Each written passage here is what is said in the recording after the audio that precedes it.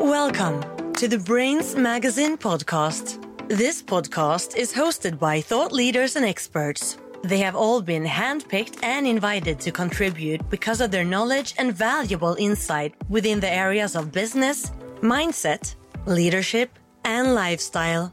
Whether you're starting a business, looking for personal growth, or if you're just here to learn something new, you will get actionable advice from world-class award-winning coaches, experts, and industry leaders from over 50 countries across 6 continents. If you like what you hear, make sure you never miss an episode by clicking the subscribe button. You can also visit us at brainsmagazine.com for quality articles, interviews, and daily inspiration. With that said, let's welcome today's podcast host.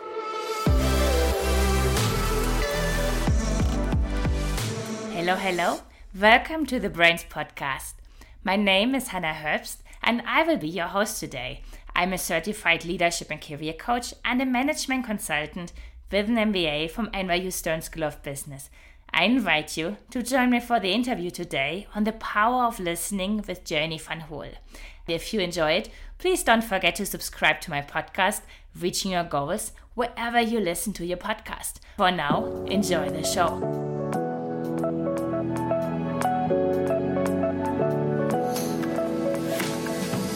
I'm here today with Janie van Hool. Janie is an author, speaker, facilitator, and expert leadership advisor in the art of brilliant communication. When she's approaching communication, she does it in an accessible, practical, and solutions-focused way. She has already helped thousands of leaders to become better listeners and communicate with impact. She now summarized her learnings in the award-winning best-selling book, The Listening Shift. In that book, she's drawing on her experience as a trained classical actress, a voice teacher, a researcher into performance psychology, and from volunteering as a listener for Samaritans in the UK. Welcome, Janie. I'm more than excited to talk to you today. How are you doing? I am very well, Hannah, and I'm delighted to be here with you. Thank you for that lovely introduction. My goodness, sounds like someone else. It's you. And we are very, very eager to get to know you a little bit better. That's why I would love to start with rapid fire questions. Short questions. Exciting. Short questions, short answers. Are you ready? I'm ready. Hit me. Do you do any sports or have a hobby? I try to be fit. I have an ice bath every day. Do I have a hobby? I mean, I don't have a hobby. Everything sort of wraps into one for me. I just love everything. You just mentioned an ice bath every day? Yeah. I was inspired by I went on a short Wim Hof fundamentals course and I just felt honestly so amazing after, Hannah. I can't tell you how great I felt, even though I hated the thing itself. So then I thought, if I carry on having cold showers for 3 months, then I will buy an ice bath and put it in the garden. So I have a refrigerated water unit. Looks like a hot tub, but it's deceptive because it's currently at 4 degrees. So it's not full ice, but my God, 4 degrees is cold. It makes me feel really calm, actually. Interestingly, there's lots of research around, reduced inflammation, positive mental health, and it is 5 minutes of peace. I have to say, I have begun to depend upon it. Say, what word comes to mind when you think of multitasking? Like my life. I mean, I do so much and none of it properly. That's what I think of multitasking. Yeah. What do you prefer, emails or phone calls? Phone calls, 100%. Rather chat. Absolutely rather chat to someone than write. Because when I write an email, I have to take so long to think, how will it be received? If I make this comment, will other people understand my tone behind it? Honestly, by the time I've done that, I might as well have picked up the phone. There's this saying, speech is silver, silence is golden. True or false? Yes, silence is golden. How can you listen if you're not quiet? It's a life's work, but I think silence is golden. Just not for our podcast today. Lots of time for the listeners to reflect, Hannah. No. I mean, that's why I say it's a life's work, because I'm not very good at being quiet. Say, who is one of your role models? Oh, that's such a great question. I think in the area in which I now operate, I would say, I'm sure many people would say this, but Brené Brown. I love her work around vulnerability and recognizing that we're all in the same place. I've been really inspired, surprisingly inspired by her thinking. She always asks in her podcast, complete the sentence, vulnerability is. What is it for you?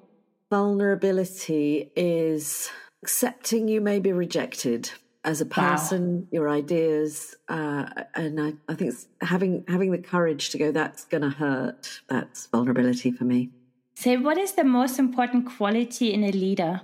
Well, now that's a great follow-on question, Hannah, because I think now vulnerability is one of the most important qualities in a leader. I think if we're going to start recognizing the critical value of being inclusive, of having diverse voices. My association with leadership is certainty. They've got to be right, all that kind of responsibility piece. But actually, I think the way we're going, it's got to be collaborative, facilitative. You're vulnerable. I don't know everything. So I think that is actually really critical, really key. What do you need to be at your best?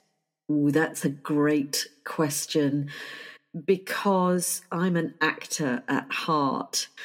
So what's really interesting about that question is I suspect people would imagine that I am very consistent because I can fake it. But actually what I need to be at my best is space and time, time to myself.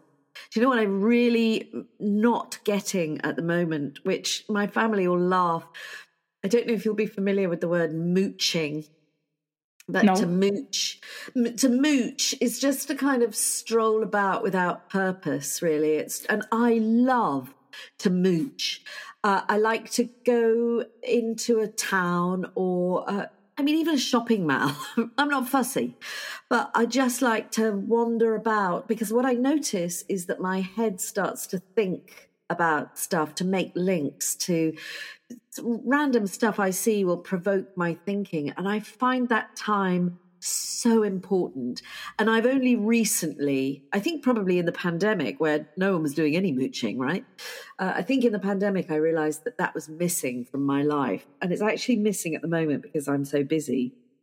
And I need to be able to mooch to be at my best. Even though, like I say, I'm not sure that others would recognize that I was under pressure. I can feel it. I need to just wander around with no goal. It sounds like dancing in the moment. Yeah. Unchoreographed dancing in the moment where you just go, oh, I fancy having a little groove. Yeah, lovely. I'm going to put a song on, or I hear that song and I start moving. It's exactly that kind of moment of flow that you don't prepare for. It sort of takes you. I love it. One last question for the rapid fire. What is the best advice you've been offered in your personal or professional life? When I was writing my book, and I was so tied in knots, Hannah, I'm a perfectionist, worried about blah, blah, blah. And my publisher said to me, done is better than perfect. And at that time, I heard it from a number of different directions, and I found it liberating. Would I like it to be perfect? Yes. Will it ever be perfect? No, impossible. So actually, there's something about just getting it done that is a very helpful strategy. And so that is a rare piece of advice that I have taken on and try to use it to at least get me started. And with that, let's deep dive in. And for people who don't know you yet, what are the key milestones that led you to where you are today? Well, I think in this era now where we recognise that a portfolio career, I think it's called, is the sort of holy grail. I think I totally accidentally had a portfolio career, Anna, to be honest, because as a child I wanted to be an actor, and that was my whole. If I was awake, I was thinking about being an actor. And I ended up going to the Royal Academy of Dramatic Art in London, which is one of the world's best drama schools. I was so pleased with myself to get there. And it was an awesome 3 years. I mean, it was just wonderful. But once I became an actor, I realised that I didn't really like it very much. And the reason I didn't like it is the thing I love most is rehearsing. I love the process. I love working on stuff. But actually then when you're prepared and ready and rehearsed and you're in performance, then you're just doing the same lines night after night after night. And I got really bored. I mean, it wasn't what I had dreamed of. So in combination with having my two amazing daughters fairly young in my life, I decided I was going to have to change direction because it wasn't what I wanted it to be. So that was a really big milestone for me, because up until that point, I think I was 30. And at that point, I just thought everything that I have dreamed of and worked towards is suddenly not what I want. I don't know if that's pretty common, actually, for people to reach that point in their life. But anyway, I had two tiny children and I didn't know what on earth to do. And I went to the theatre one night with my partner and we were watching a production. And then in the programme, I saw a programme note that said that the dialect coach, the voice and dialect coach, had done a master's degree in voice. And I suddenly thought, oh, I want to do that. That would be really interesting because I could use that in my work in the theatre. But I did the degree, and actually doing the degree, I discovered that I'm a natural teacher. Actually, slightly disappointed. I didn't want to be a teacher. I wanted to be I wanted to be Meryl Streep.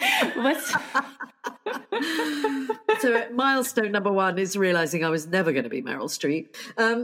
So I thought,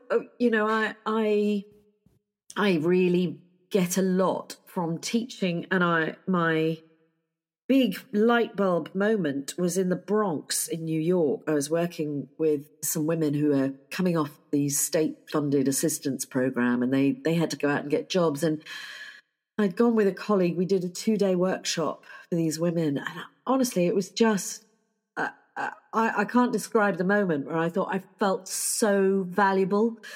I felt I could help. I felt I could make a difference. I wanted to help these women achieve the things that I could see were possible for them. And it was such a pivotal moment. So that was a big milestone for me. I changed my career from being an actor to being a teacher. And coincidentally, met an amazing woman in a social setting who turned out to be head of management development for a bank. And she asked me if I'd do some work with the managing director of the bank. And that was it, really. That was a huge milestone, because I thought all of these things that I have developed and worked on up until now are useful to people in a setting where they are very new skills. And then I've been doing that for donkey's years because I'm very old, of course. I've been doing that for about 23 years now. And then the last milestone was training as a listener for the Samaritans in the UK, which was something I've wanted to do because I'm so fascinated, a bit like you, I think, by people's stories. And so I really learned how to listen at the age of 50. It was the first time I'd ever really consciously understood what it took to really do it well. And that's been a huge influence on my life, and is actually, the ethos behind my book, and has become the way that I see for leaders to really develop presence rather than talking, is actually to listen brilliantly. And so those have been the big chunks. Also, now I'm a granny. My daughter has a 4-month-old baby. So here I am, another milestone. Wow, congratulations. I'm officially an elder. So there's a lot to unpack here, because I also read that when you were 6 years old, you already wanted to become an actress, and then you did it. Are you always this driven? Do you know, I think I have to put my hand up and say I am massively driven. But it's counterbalanced by my parents were very, very focused on modesty and being polite and considering others. So it makes it very hard to promote yourself. I'm very driven, which tends to make me incredibly busy and sort of do loads of stuff.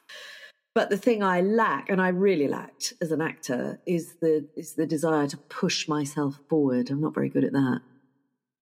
I hear understatement. Yeah, yes, I definitely gloss over. I definitely, oh no, I'm the sort of person that if you say, oh, your hair looks lovely today, I would say, oh my God, no, it's filthy.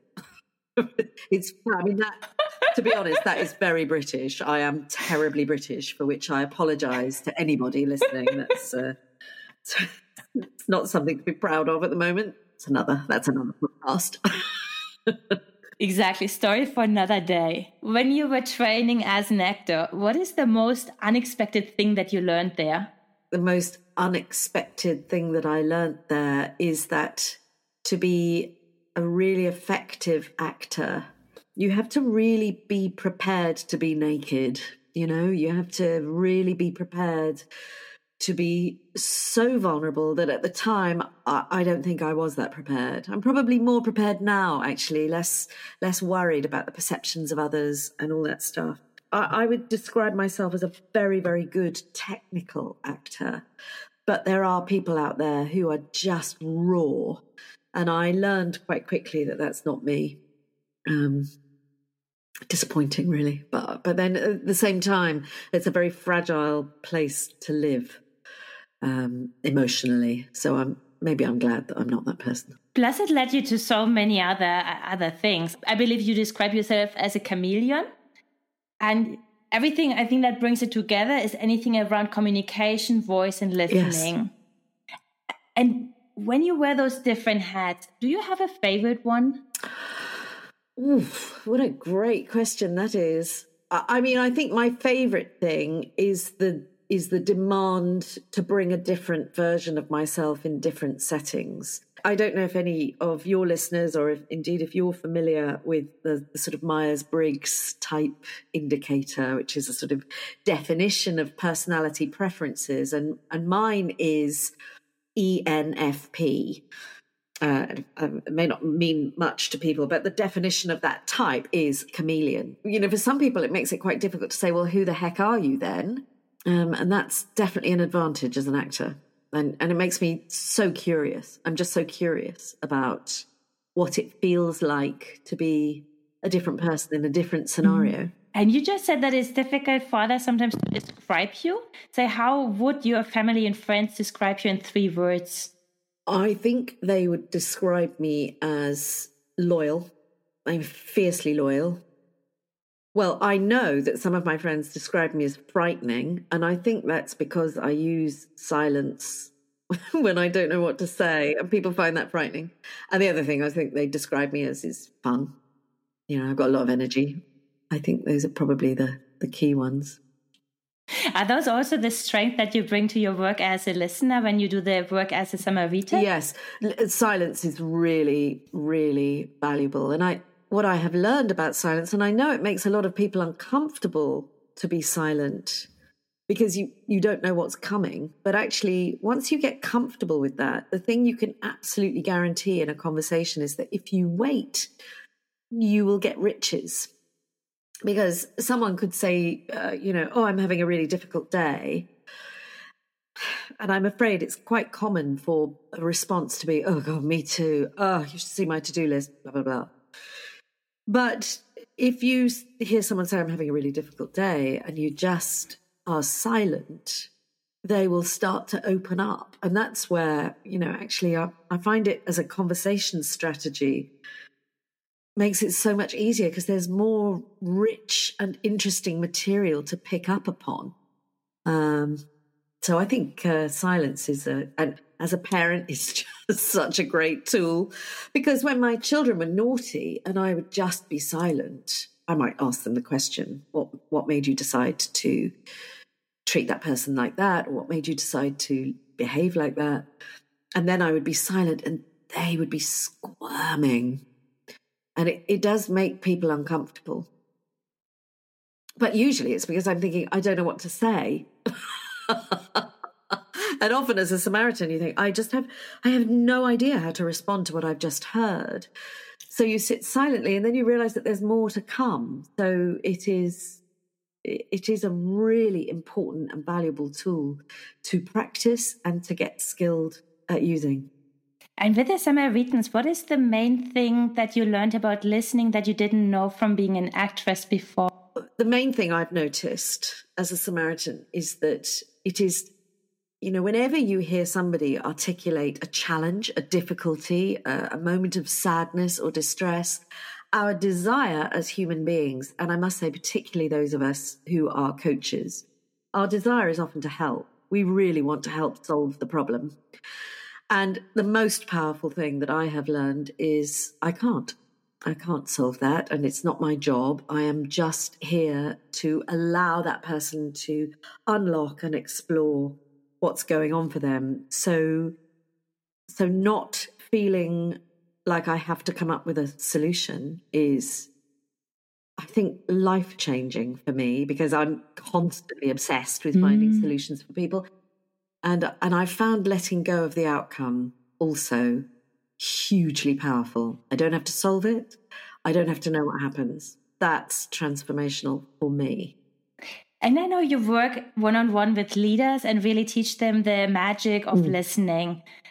What is the magic that leaders should incorporate? It's a really fascinating challenge for leaders, because my concern is that often they ask the question to frame the answer they want to hear. A leading question, for example, how are the team coping with this project? I mean, things seem to be going quite well from my perspective. What do you think? It's sort of, there's nowhere to go with that other than to go, oh, yeah, it seems to be going quite well. So I think the courage as a listener, as a leader, to hear what you might not want to hear is a sort of daily practice, a daily mantra, if you like. Get yourself ready to listen to the stuff that may really challenge you. That would be number one. But also in leadership, I think what's interesting, I mean, of course, a leader can't just sit there silently all the time.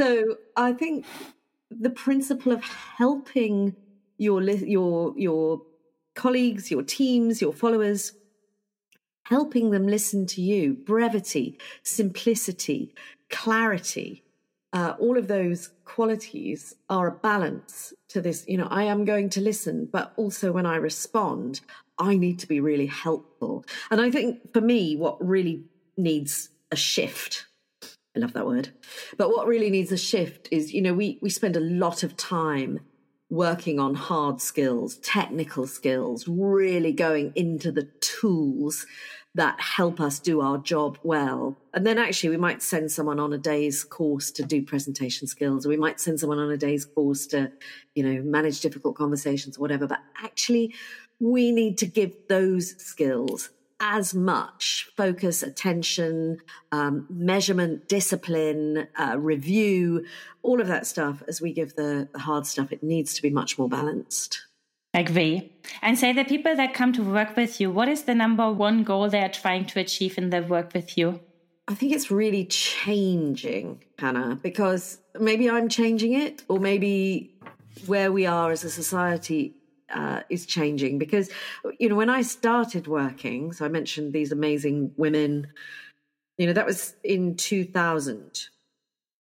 And then my area was very much leadership presence, which it still is. But leadership presence was, the more like the American president you can be, the more presence you've got. It's hard if you're a woman, but, be taller, have a deeper voice, be more, be more suit wearing. And goodness me, that couldn't be further from where we are now. Which I love, by the way. I think is such an important transition. And for example, women don't need to be more masculine. It's almost like organizations need to be masculine and feminine balance, everything in balance. So what I'm noticing that I'm working on now is a real shift in attitude in leadership. How do you get leaders to develop a more empathy? How do they become more understanding? Well, I would say through listening, number one. But also, how do they be vulnerable and say, I don't know? Or how do they say, this is who I am as a person? How do you become part of a system that's changing rather than trying to drive it from the front? And so that, like I say, could be a shift in me, what I see as a priority, but I think it's really driven a lot by the equity, diversity and inclusivity agenda. And out of curiosity, in your work, do you see a link between listening skills and ego? What a great question that is, because we can't step away from our ego. I mean, it's really in everything, but one of the things that makes us a great listener is to suspend our opinion, to suspend our judgment. You know, we might be listening to someone and think, why would you do that? That's just stupid. I mean, for goodness sake. But of course, the minute I start thinking like that, I've actually stopped listening. Or I might listen to someone and go, oh my God, it's obvious what you should do. I mean, there's a really clear solution in here. And then we go, yeah. And it's all about just let me get my point out. So both of those are really important in terms of the ego. And also for a lot of leaders, the imperative, it feels like we're being paid to solve the problem. So that can really drive a lot of information delivery. And that does get in the way of listening as well, of course. My mother used to call it now you, now me conversations, where I'm just waiting for you to finish so that I can say what needs to be said. And that, yeah, Janie, it's my turn now. It certainly is. It certainly is. You said that there is more of a shift towards, say, this cognitive empathy and more towards listening. I associate those skills more with women, but it might just be my perception. My question is there a shift towards more female leadership? I saw something, maybe it was an article or a thread a couple of days ago about, we need to be more female, actually. We need more of that in this current sort of emergence of ESG priorities, the social piece around that. We need more of that female mindset. And there's a sociolinguist called Deborah Tannen, who, when she wrote a book, which of course I've forgotten what it's called, but she talks about the difference between the way men and women communicate. I mean, this was written a few years ago now, but I loved what she said. She said, women build rapport, men report. Now, of course, you can say that's, goodness me, that's a generalization. But I think there is enough indicative research to suggest that, that is we do have more access to that. And she also talks about the fact that women bond by sharing vulnerabilities, whereas men tend to bond by, did you see that game last night? He smashed it, 2 goals against 1, wasn't it brilliant? I mean, again, that's a very cheap generalization, but I think essentially there's a truth in there, which is that, we all need to meet somewhere in the middle to recognize the value of each of those qualities. You can't just have an organization that makes commercial progress sitting around the table with a cup of tea and saying, oh no, so really tell me about how that, I mean, it doesn't make sense. But there is a space, if we can create it, for all of those qualities to be celebrated. And I know it's like one of those key qualities is listening. That's why you wrote the listening shift. And what I so like in your book is like, it's so actionable. It's, for example, you talk about the 10 steps for listening, and a few things you have already mentioned is like how not to ask the open question, but more interested question, or being curious, not certain. When you look at, like, say, the secrets that make good listening, is there one of those that you like the most or that you find most impactful? I think you just said it, Hannah. It's to be curious, not certain. Because the minute we make a decision, I know how to answer this question, or I know what they should do, or I don't need to listen to this because they're an idiot. The minute we make those decisions, we lose our curiosity. And I think it's one of the very big challenges that we face in interacting through social media is that it is too black and white, and the complexity of our lives, it gets lost in this. It's obviously this or it's obviously that. So I would invite everyone, please be curious. Please develop your curiosity, flex that muscle, because it's rewarding, but it also makes you a great listener. You're saying it's rewarding. What is the upside? Of being curious. Well, yes, it's amazing what you find out. Number one, if you ask a good question, I'm always really struck by, when people will say, I check in with my team, I ask them how they are. Well, if I said to you, how are you, Hannah, you would probably say, yeah, I'm fine, thanks, I'm good. It doesn't make it easy to listen to because it's just ritual. Whereas if you say, tell me what's been going on for you this week, it implies more curiosity. I'm really curious to understand some of the detail, but also you're going to be easier to listen to because I'm getting richer content. You're going to give me stuff that I can then ask more questions about. So I think it's rewarding as a listening experience, but it also makes life easier.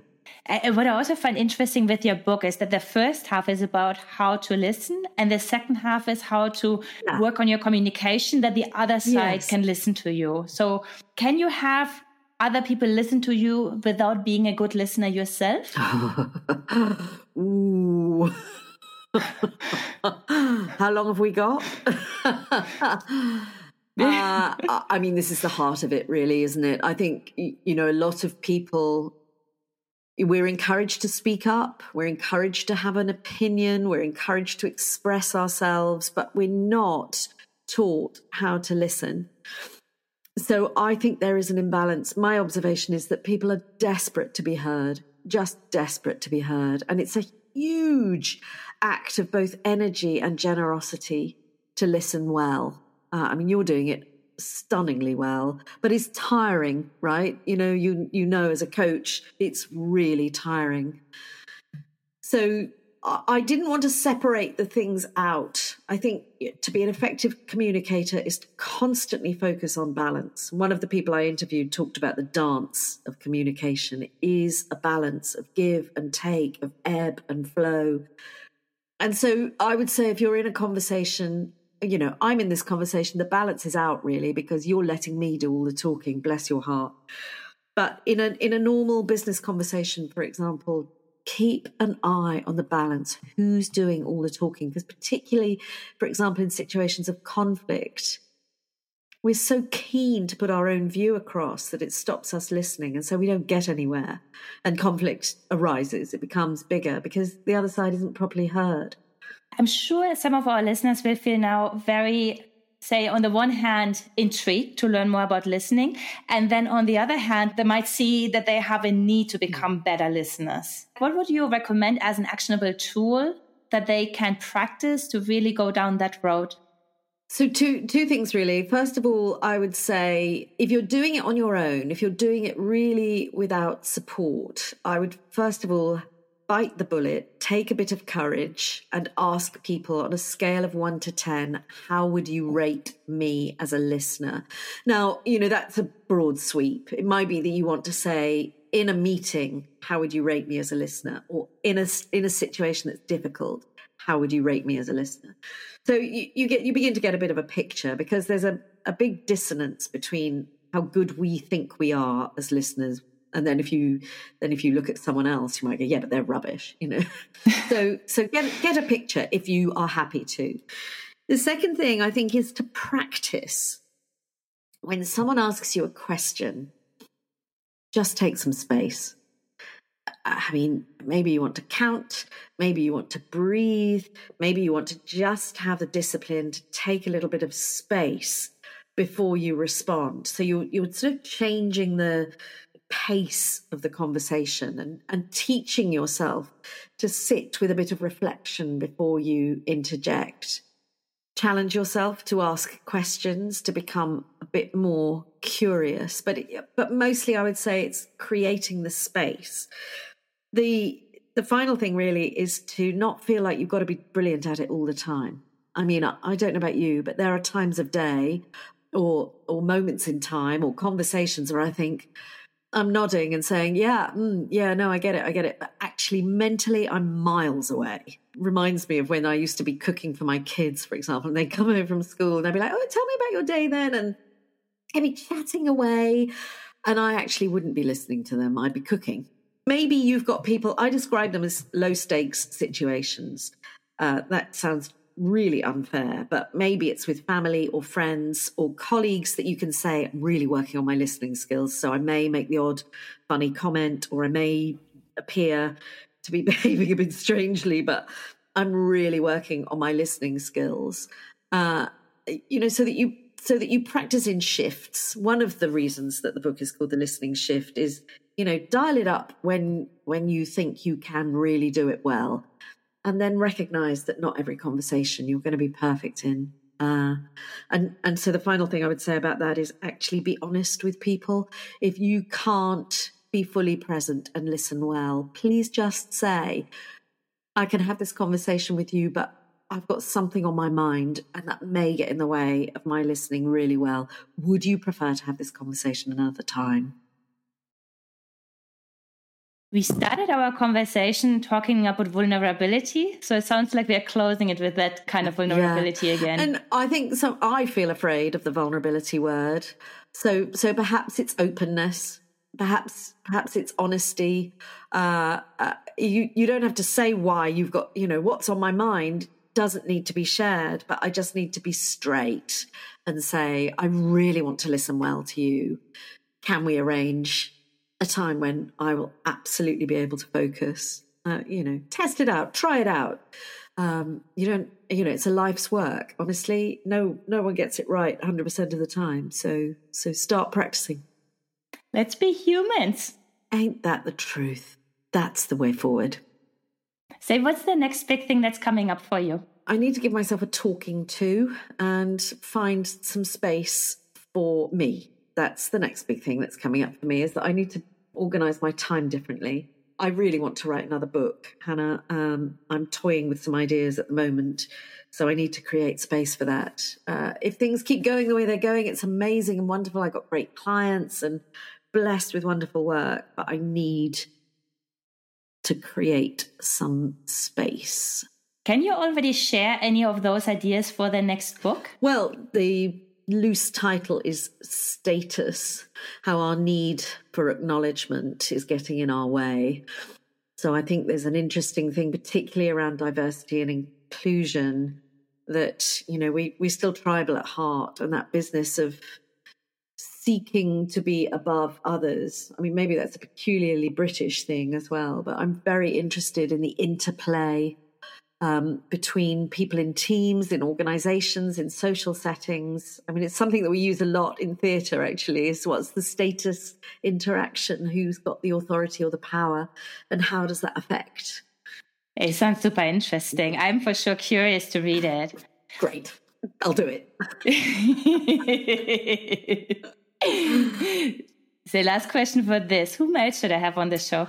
Well, I think times are tough at the moment. I think they're really tough everywhere. And so I have returned to positive psychology. I find it really useful in terms of strategies, mindset, and application. So I'm going to suggest that you interview an amazing positive psychologist called Dr. Lucy Ryan, who does such incredible work, both in academia and business, on a positive psychology, positive psychological mindset. And I think we all need a few of those tools at the moment.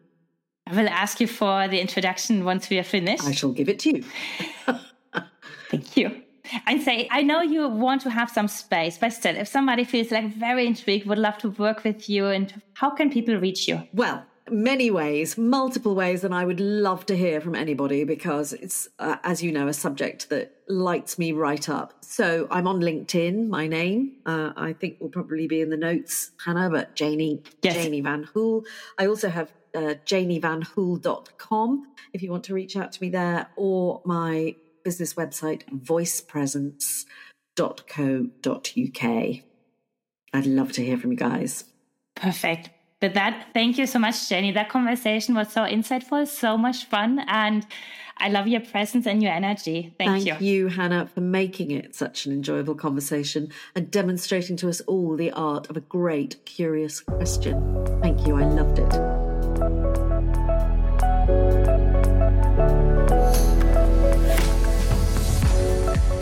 Wow.